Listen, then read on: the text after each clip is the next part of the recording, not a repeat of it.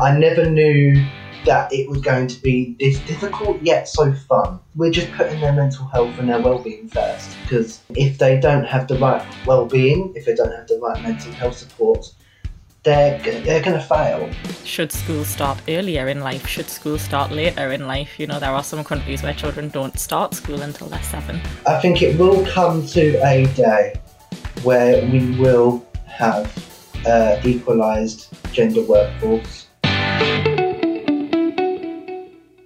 I can't go any further without sort of pointing out how pleased I am that my hair and top match your jumper, your top, very, very perfectly. And we look like we've properly coordinated our outfits today. We've both got our EY tag team badge handy. We've both, you know, in the same colour yellow, and then my hair is the same colour as your stripe. I think that's some creative dressing we've managed, apart from anything else.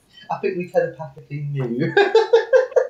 Now, I've spoken to you before for the podcast, so some people might know who you are if they've listened to that previous episode, but just in case they don't, could you tell us who you are and why you're here? So I'm Jake Forecast, and I am a last year primary ed student at Canterbury Christ Church University, which I thought I'd never say this year. And I am an early years educator as well, and you may know me being on Twitter as to promoting males in the early years workforce. Brilliant, thanks. And how exciting is it that you're in your last year? It's absolutely crazy. I mean, it was only like a year and a half ago that I spoke to you, and things were still ever changing then, and now I'm on my dissertation now, which is crazy. What's your dissertation on? I'm going to be doing it on reading for pleasure, and I might be looking into gender and book genres and how they might differ to each other in a localised primary school, which sounds very interesting. It does sound really interesting, and you should have loads of background knowledge to help you with that from all of those book reviews that you've done. Yeah, definitely. I mean, I've definitely seen a shift. I mean, especially on the lockdown as well, because I'm in school at the moment, and the children have read, write, ink books, and every time they finish a book, I go, have you enjoyed that book? And most of them would go, no. And it's like, it might be a skull book, and they might not like that at all. Or it might be a science book, and sometimes they do enjoy that.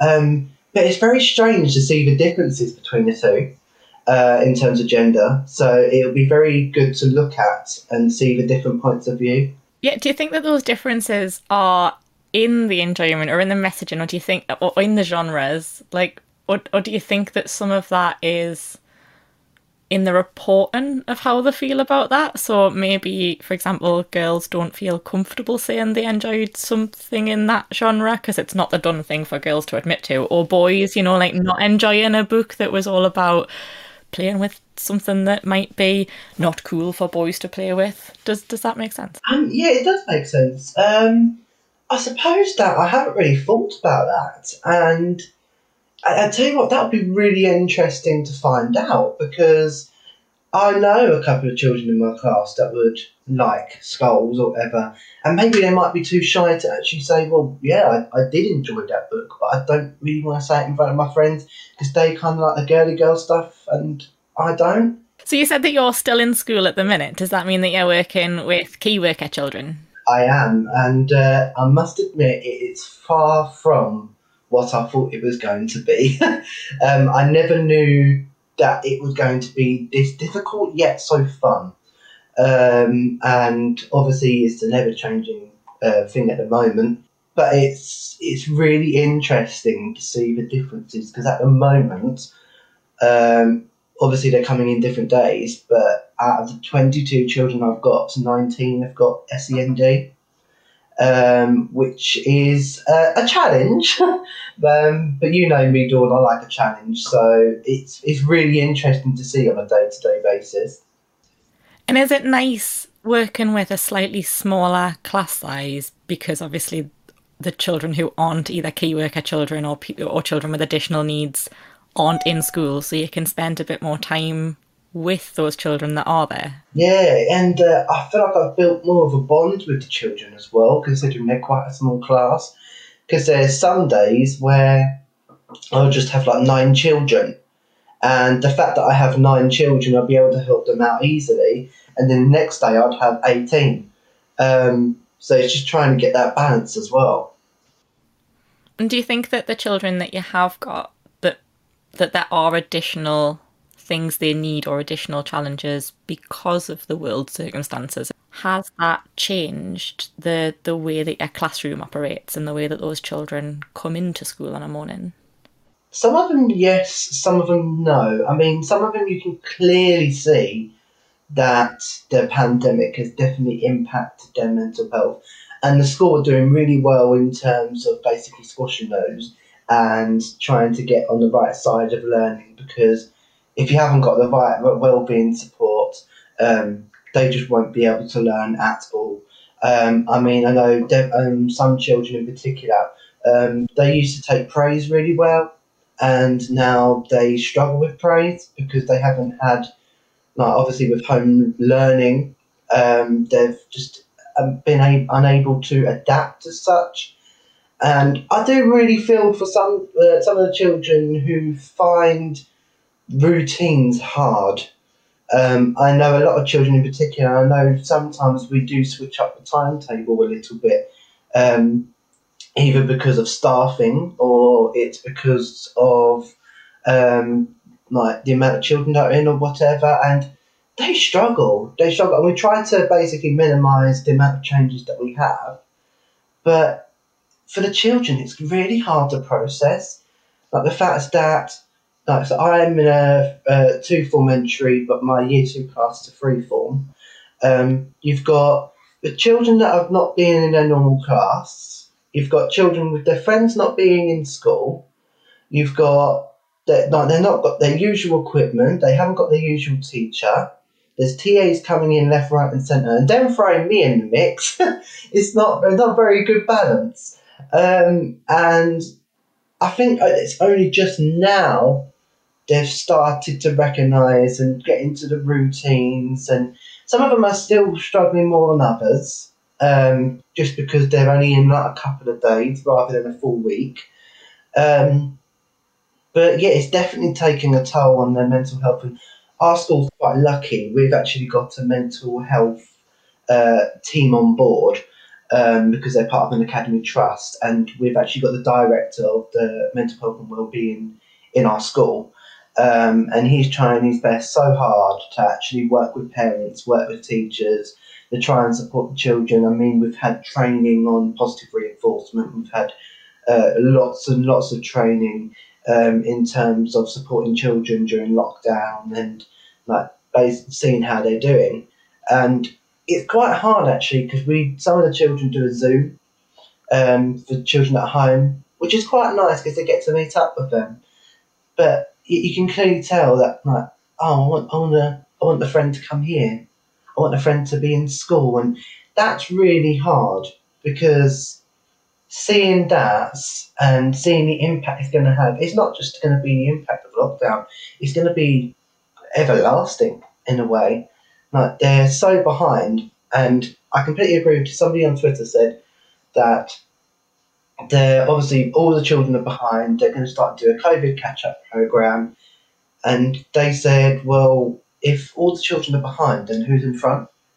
Yeah, like who are that's the question that I've got. I keep seeing in the media that children are so far behind where they need to be, and education is everything's behind. Like everyone's really far behind, and it's and the other side of that, you know, talking to practitioners and seeing practitioners sort of answering those news articles online with, so I suppose, reinforcing that school isn't all about academic attainment, and that one of the things that children are behind with is their social skills and their ability to regulate their emotions and to co-regulate with other people, and to know what's appropriate and when, and to sort of navigate their own feelings, and that stuff is more important than the academic stuff. But yeah, the question I've had through sort of watching those conversations as an interested non-education sort of person in the background, is like, who are the behind? Because it's not even as if this pandemic has only affected the UK. It's a worldwide pandemic and everyone is struggling. So I don't entirely understand who the children are behind. Yeah, for me, I think what the education secretary or whatever they're trying to say is basically the children are behind in terms of the national curriculum. Yeah, the usual learning milestones. So, and I think there's just that expectation that they've got to reach that level. And obviously, there's some children that may not reach that level, they've just reached it or they're exceeding it. And I think being in school, I can definitely see the impact because I'm in a year two class at the moment. And I've got children that are still doing phonics, quite a large group actually that are doing phonics. We're still doing the phonics screening tech checks. And it's definitely taken a toll on their academic abilities. But again, we're just putting their mental health and their well-being first because again, if they don't have the right well-being, if they don't have the right mental health support, they're going to fail, and we don't want to fail the children.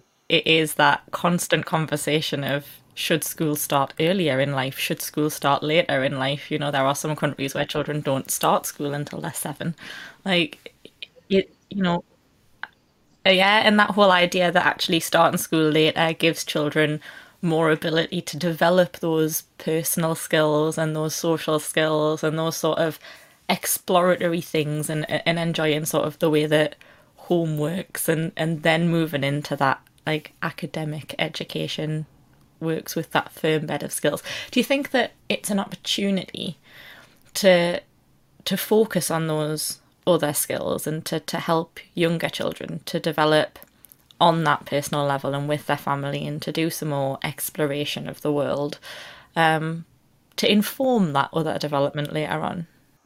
I think definitely. I think now in an ever-changing world, I think we're going to have to, because children need that exploration, and it's not even from like the early years foundation stage. They need it throughout their whole life.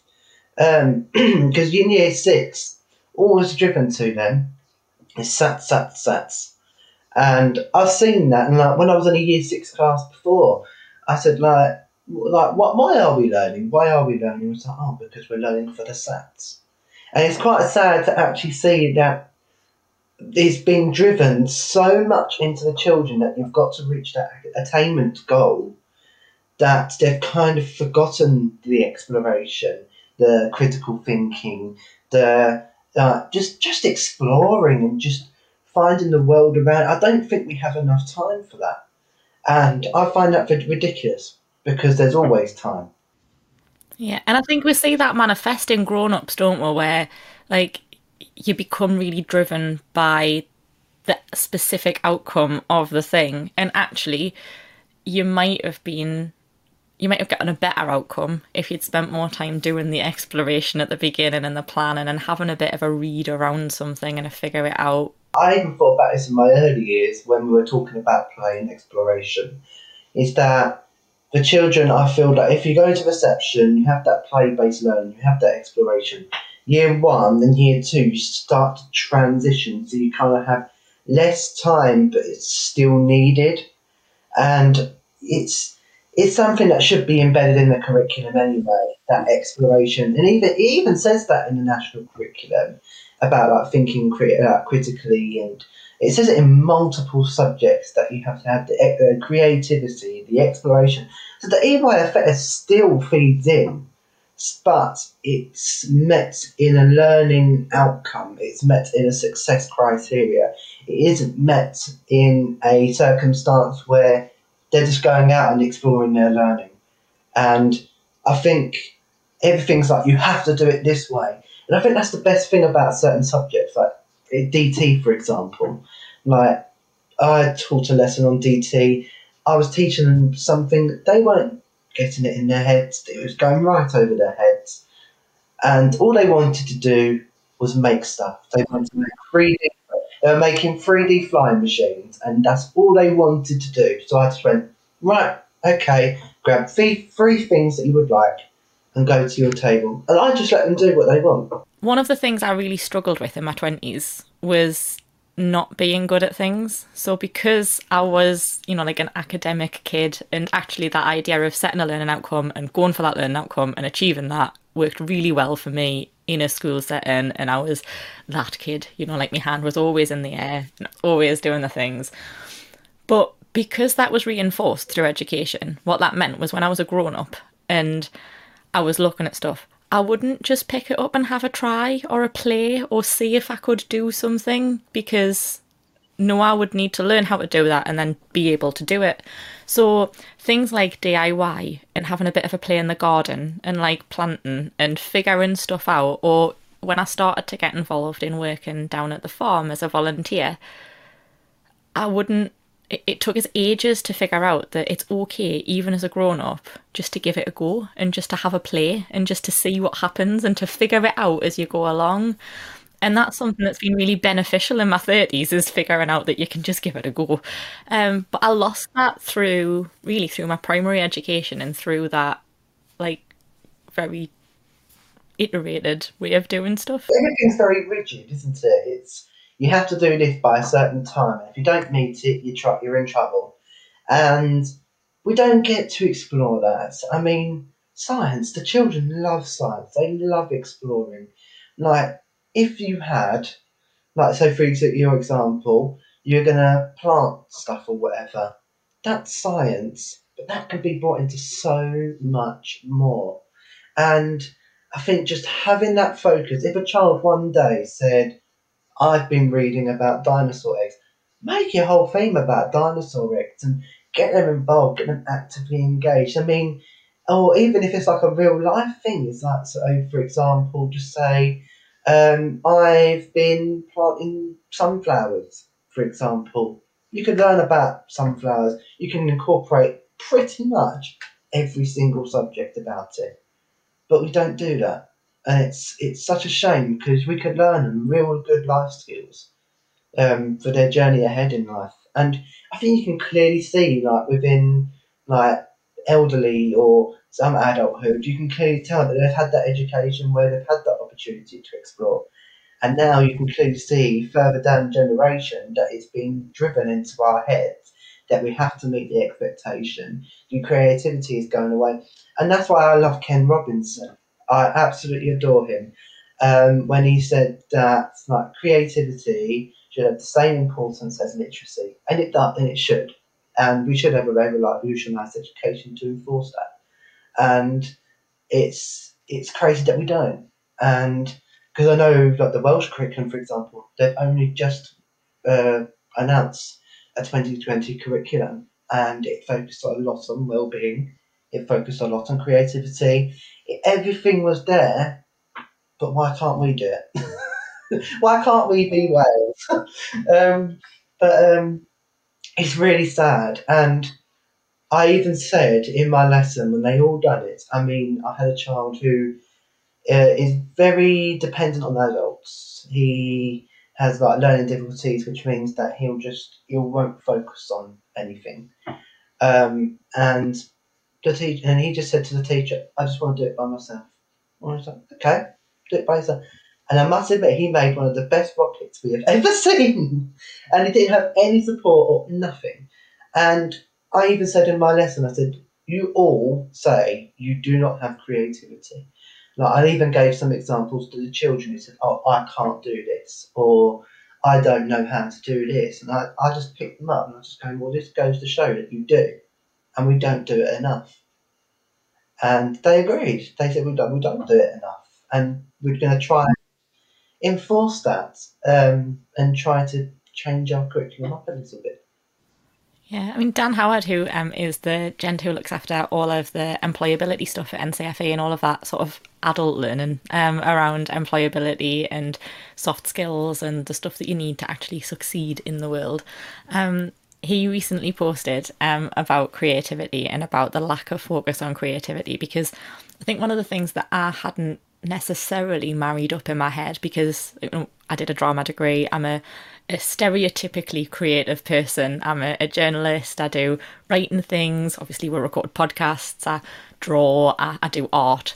And I'd never considered the creative stuff, the creative thinking, the creative way that all feeds into my day job and the way that I solve problems and the way that I think about things. And actually, for such a long time, I beat myself up for not making time to do art and to not be creative.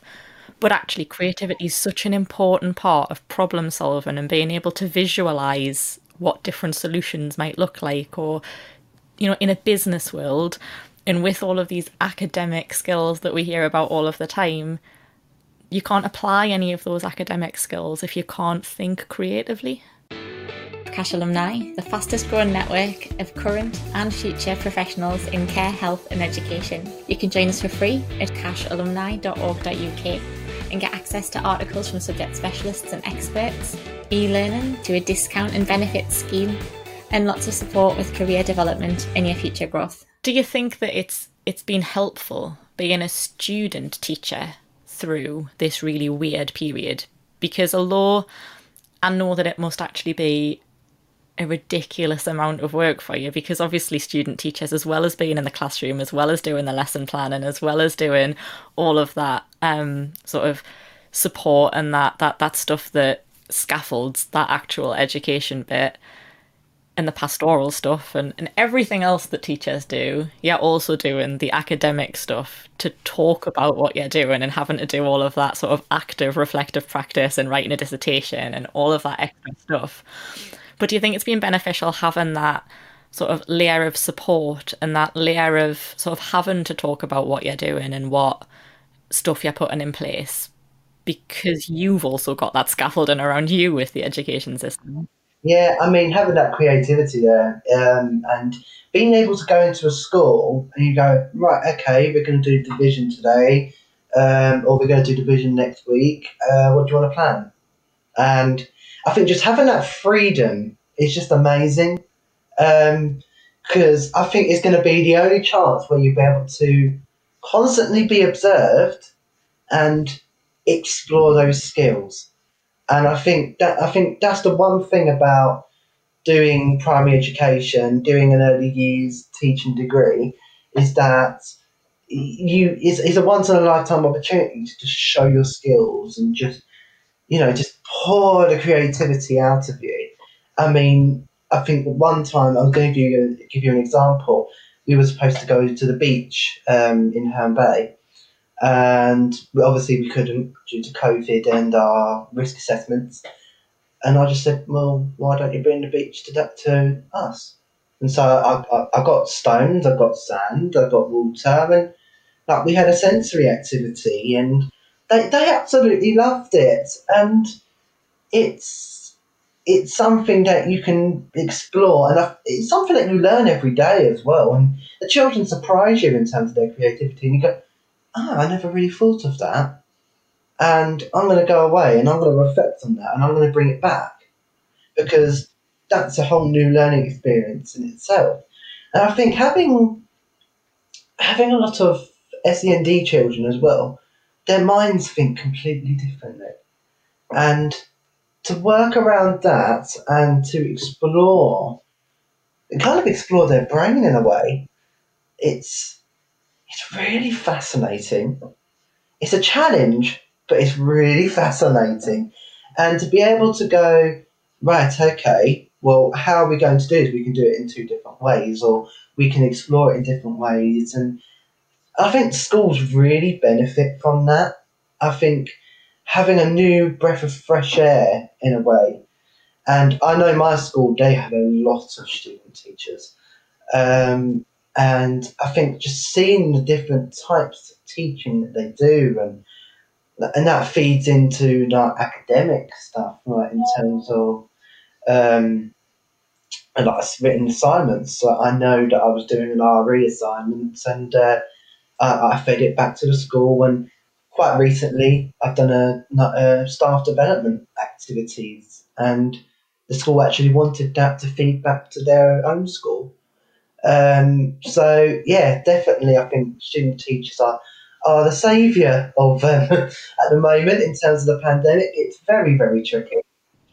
And what you said there was actually really interesting to me because I know a lot of people find observation or being observed really, really stressful. And that idea of being judged almost on what they're doing in a classroom, because obviously it's someone coming in who doesn't necessarily know your children, doesn't necessarily know what their challenges are or what it is that you're navigating and making judgments about how well you're teaching. And I know that there are teachers or anyone really, like I hated my driving test because someone was watching what I was doing and deciding if it was good enough. Um, I know lots of people find that really stressful, but you just said that having that constant observation makes you feel freer to explore and to experiment and to teach in a much freer way because you've got that constant reassurance and that reinforcement that actually someone's going to give you feedback on that and let you know how it could change or adapt. And that's really interesting to know that that's it. It's a really nice way of looking at the idea of observation. Yeah, I mean, in first year, I hated observations, absolutely hated them, and it was because I was thinking deeper into it, and it was because I wasn't being reflective enough. I'd always focus on the negatives, and I think that was the positive of being a nursery nurse for a year was that no, you can get that constant feedback.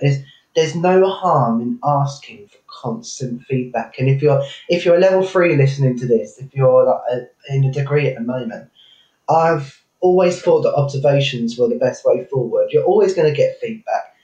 At the end of the day, you're always going to get a bad lesson. I mean, I had a math lesson. It went really bad. And I came home and I felt absolutely rubbish. But then reflecting on that experience, the next day was one of the best maths lessons I ever taught. And I think having that experience of thinking two ways, being a reflective practitioner, and it happens all the time. I mean, I've been in lessons where I've gone, right, okay, that hasn't worked. Okay, let's pause that, let's bring it back in and do this completely differently. And yeah, I think it's something as a skill people should be proud of, and they're not. I mean, observations, formal observations, they can be scary, and I must admit, I still get a bit scared up to this day. Um, but again, it's just being that reflective practitioner, making sure that okay, so I've done some really good things today. I've done this, this, that, and the other. Okay, so what can I improve on? And again, we all focus on negatives that, oh my goodness, I didn't do that assessment sheet in, or I didn't put that starter activity, the children didn't understand it. Well, actually, some of the children did understand it, and they showed you really good understanding. They showed you that they've kind of mastered the skill, and actually, you focused on a lot of behaviour management today, and you've been doing some non-verbal communication whilst teaching, and that's good. Reflecting is always good. And I'm pretty sure you know that, Dawn, from hearing from other practitioners, that reflection is good. That's true. And actually, it's not just, I mean, I know that reflective practice is something that we see most prominently in those people facing roles because obviously teachers, social workers, nursery workers, you have to do that constant reflection, that reflective practice to make sure that you're not causing any harm or that, you know, that you are doing the right thing for all of those children. But reflection's important for everyone. I think it's how we figure out where best to spend our time. It's how we figure out how to change the way that we react to things or sort of why people react the way they do to us, you know, in terms of the way that we might be able to change our communication style or talk to people in a different way. Obviously, we've talked a little bit about reflection and we've talked a little bit about creativity, and they're both great things to talk about. But one of the things that you mentioned at the beginning is that some of your internet presence is around that campaign to get more men to follow careers in education and especially early years education, which is where you started out. Has the way you look at that changed now that you've moved from early years education into primary? Oh, that's a good question. I suppose it's really changed my viewpoint in terms of it sounds like early years is a small thing, but it's not. It's much wider. It's much a wider, broader issue that is faced, and it's not just nationally; it's internationally as well. And I've been doing. There was two graphs that I've done about international early years practitioners, and to see the impact from 2016 to 2018 is a massive difference. Some of it's positive, some of it's negative, and in terms of primary education, it's the same too. I mean, only I think it's like 13% of the workforce are men. I think it's even lower now for early years practitioners. Um, but it's definitely changed my perception in the way of social justice, in terms of inclusion, in terms of how we rethink how we present ourselves in a way. So I know Juno Sullivan was talking about effective leadership and how we can basically question ourselves in terms of a gender balanced workforce.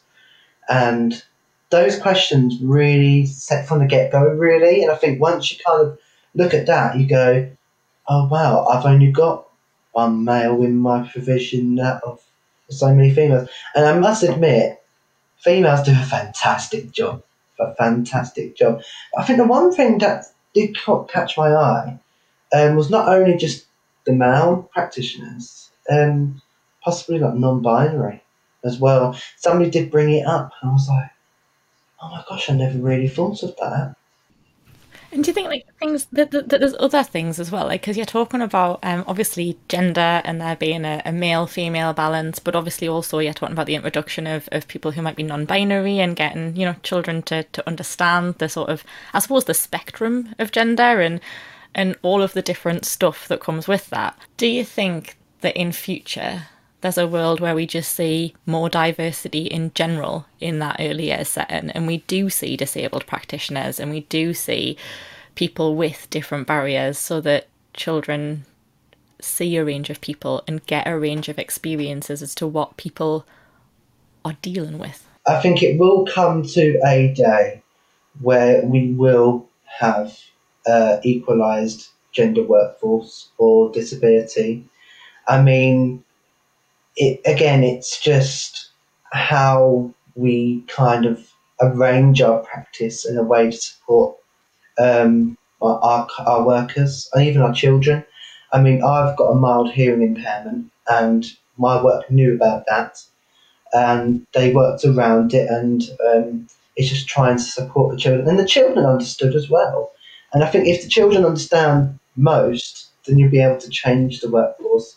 If the children understood that, okay, well, if, for example, I'm like a police, if that person's going to be a policewoman, I'm going to be a policeman or a doctor or whatever. And I think children can change the world in so many different ways. And if it means that we're going to have an equalised workforce that provides equal opportunities for all, like we've always done throughout our careers and throughout our lives, in just pouring the heart of children's lives and supporting them to become like 21st century citizens. Have you seen the barriers change? So I know it's been like a year and a half, sort of nearly 2 years since we spoke for the last podcast. And obviously we talked a bit about what barriers there were for men in early years and some of the judgment that maybe comes with that, either from society in general or even within sort of workplaces, and some of the challenges that were talked about around, some nurseries don't let men change nappies, and all of that weirdness that we talked about in the last one. Have you seen a change since the last time we spoke in the way that it works for men in childcare? Yes, definitely. And I think being in a setting as well for a year, and I've definitely seen from when I was doing my training to when I was actually working, there've actually been that dramatic shift in supporting males in early years and like having an equalised workforce, and those barriers are being taken. Some of them are being taken away, and I think the power is of Twitter, of social media. I mean, obviously we've got the EY tag team, and I know that a lot of practitioners are supporting that. I know Twitter accounts such as Men in the Early Years and Men Teach Primary. They're trying to basically squash those barriers to stereotypes.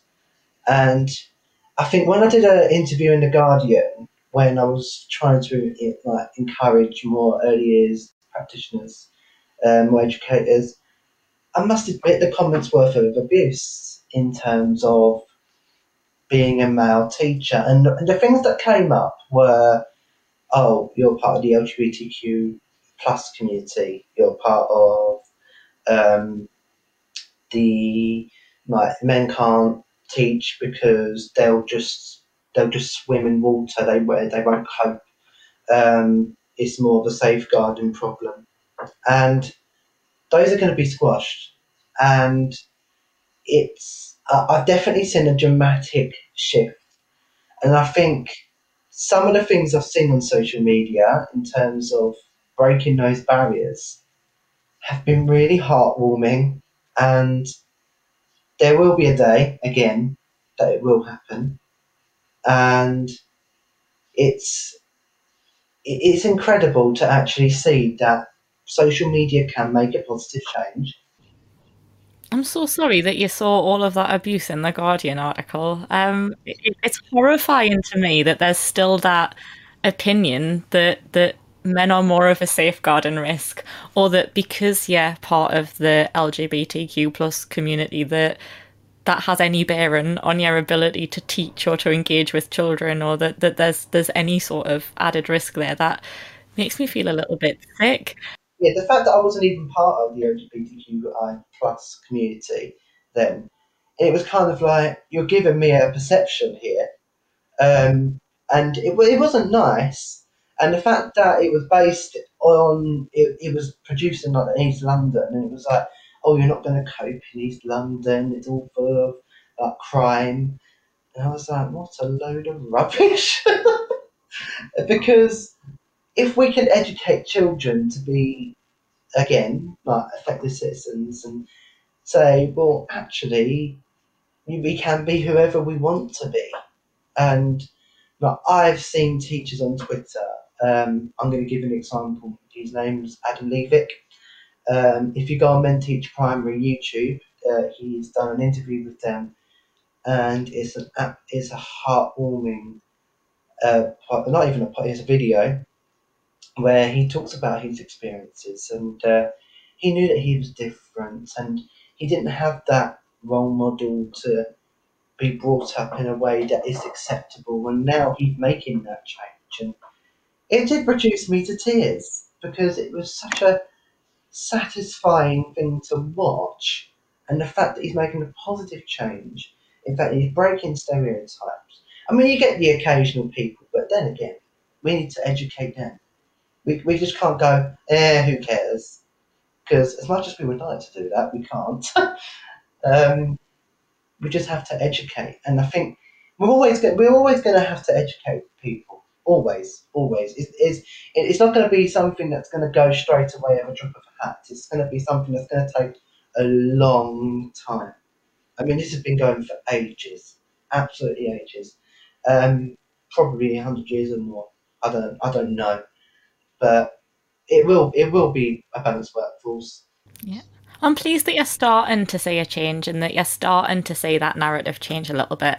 And thank you for navigating that horribleness to make the world a better place, and it's really nice because actually my experience of you is that actually you're just really kind in everything that you do. And the idea that you also have to deal with all of this hatred when you're such a kind person is sad. But thank you for doing that so that you can make it better for other people.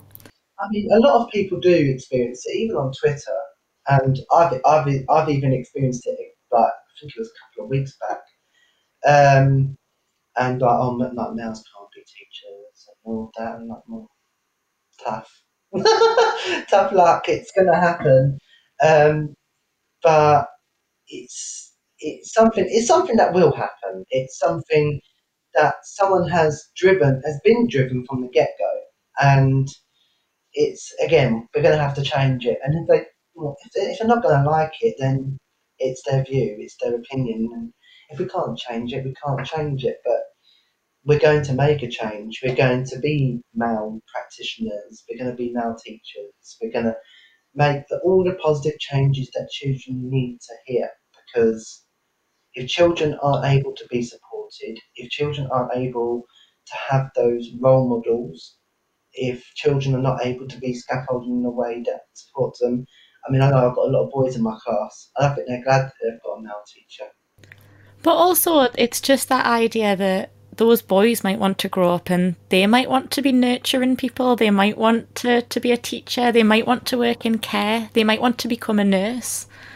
And actually, you being there and showing them that that is okay and that is possible might be the thing that sparks their interest and shows them the direction that they want to take. And the fact is that I've got a hidden disability, and I always wear my sunflower lanyard to show that I have got a hidden disability. And it's quite funny because I've actually got a child in my class at the moment who has cochlear implants and is naturally deaf. And it's quite interesting to see that comparison. But some of the children, they get distracted. They want to get away from the learning. And they'll go, "Oh, Mr. Forecast, why have you got that lanyard?" And we stopped the whole lesson and we just spoke about having like disability, the invisible illness, the hidden disabilities, even the visible ones. And we explored that and we acknowledged it and we moved on. It doesn't take more than a simple conversation or a simple question just to explore something like that. And something like that will change the world. That's amazing. Thank you. I love that line. Where can people find you if they want to follow more, if they want to find out more about you, if they want to read the stuff that you're doing or keep up with what's going on? Definitely. I'm on Twitter at J_Forecast28, and I've started a teaching Instagram as well at Mr. Forecast Teach. Excellent. And we'll link both of those things in the description if anybody wants to find them and isn't great at searching. You can just click the link and it'll open it for you. And is there anything that you wanted to say before we say bye? Is there anything that we haven't had a chance to cover that you want people to know? I just think it's been absolutely fantastic that Cash has been able to follow me from when I started my primary education degree to now the end. Yeah, and now that you've got Cash alumni, you're stuck with her for the rest of your career. That's but to actually go from starting the podcast or starting the interviews to now, you can definitely see the impact. I mean, if even people that are listening can go through my previous Cash experiences and to look at it now, it's a dramatic change. You're so much more confident now, and even just in the way that you talk and the way that you present what it is that you want to say. It is incredible watching the progress that you've made in the year and a half since we last had a proper conversation that wasn't just 140 characters long. Thank you so much for your time this morning. It's been really, really nice to talk to you. And thanks to you at home. Don't forget, for more great content tailored towards those working in care, health and education, it's free to join our network and you gain access to some great articles, videos and resources to support your career and some information about career development, as well as our members' discount and benefits scheme. And if you'd like to feature on a future episode of Podcash, please get in touch at alumni@cash.org.uk. Until next time, take care.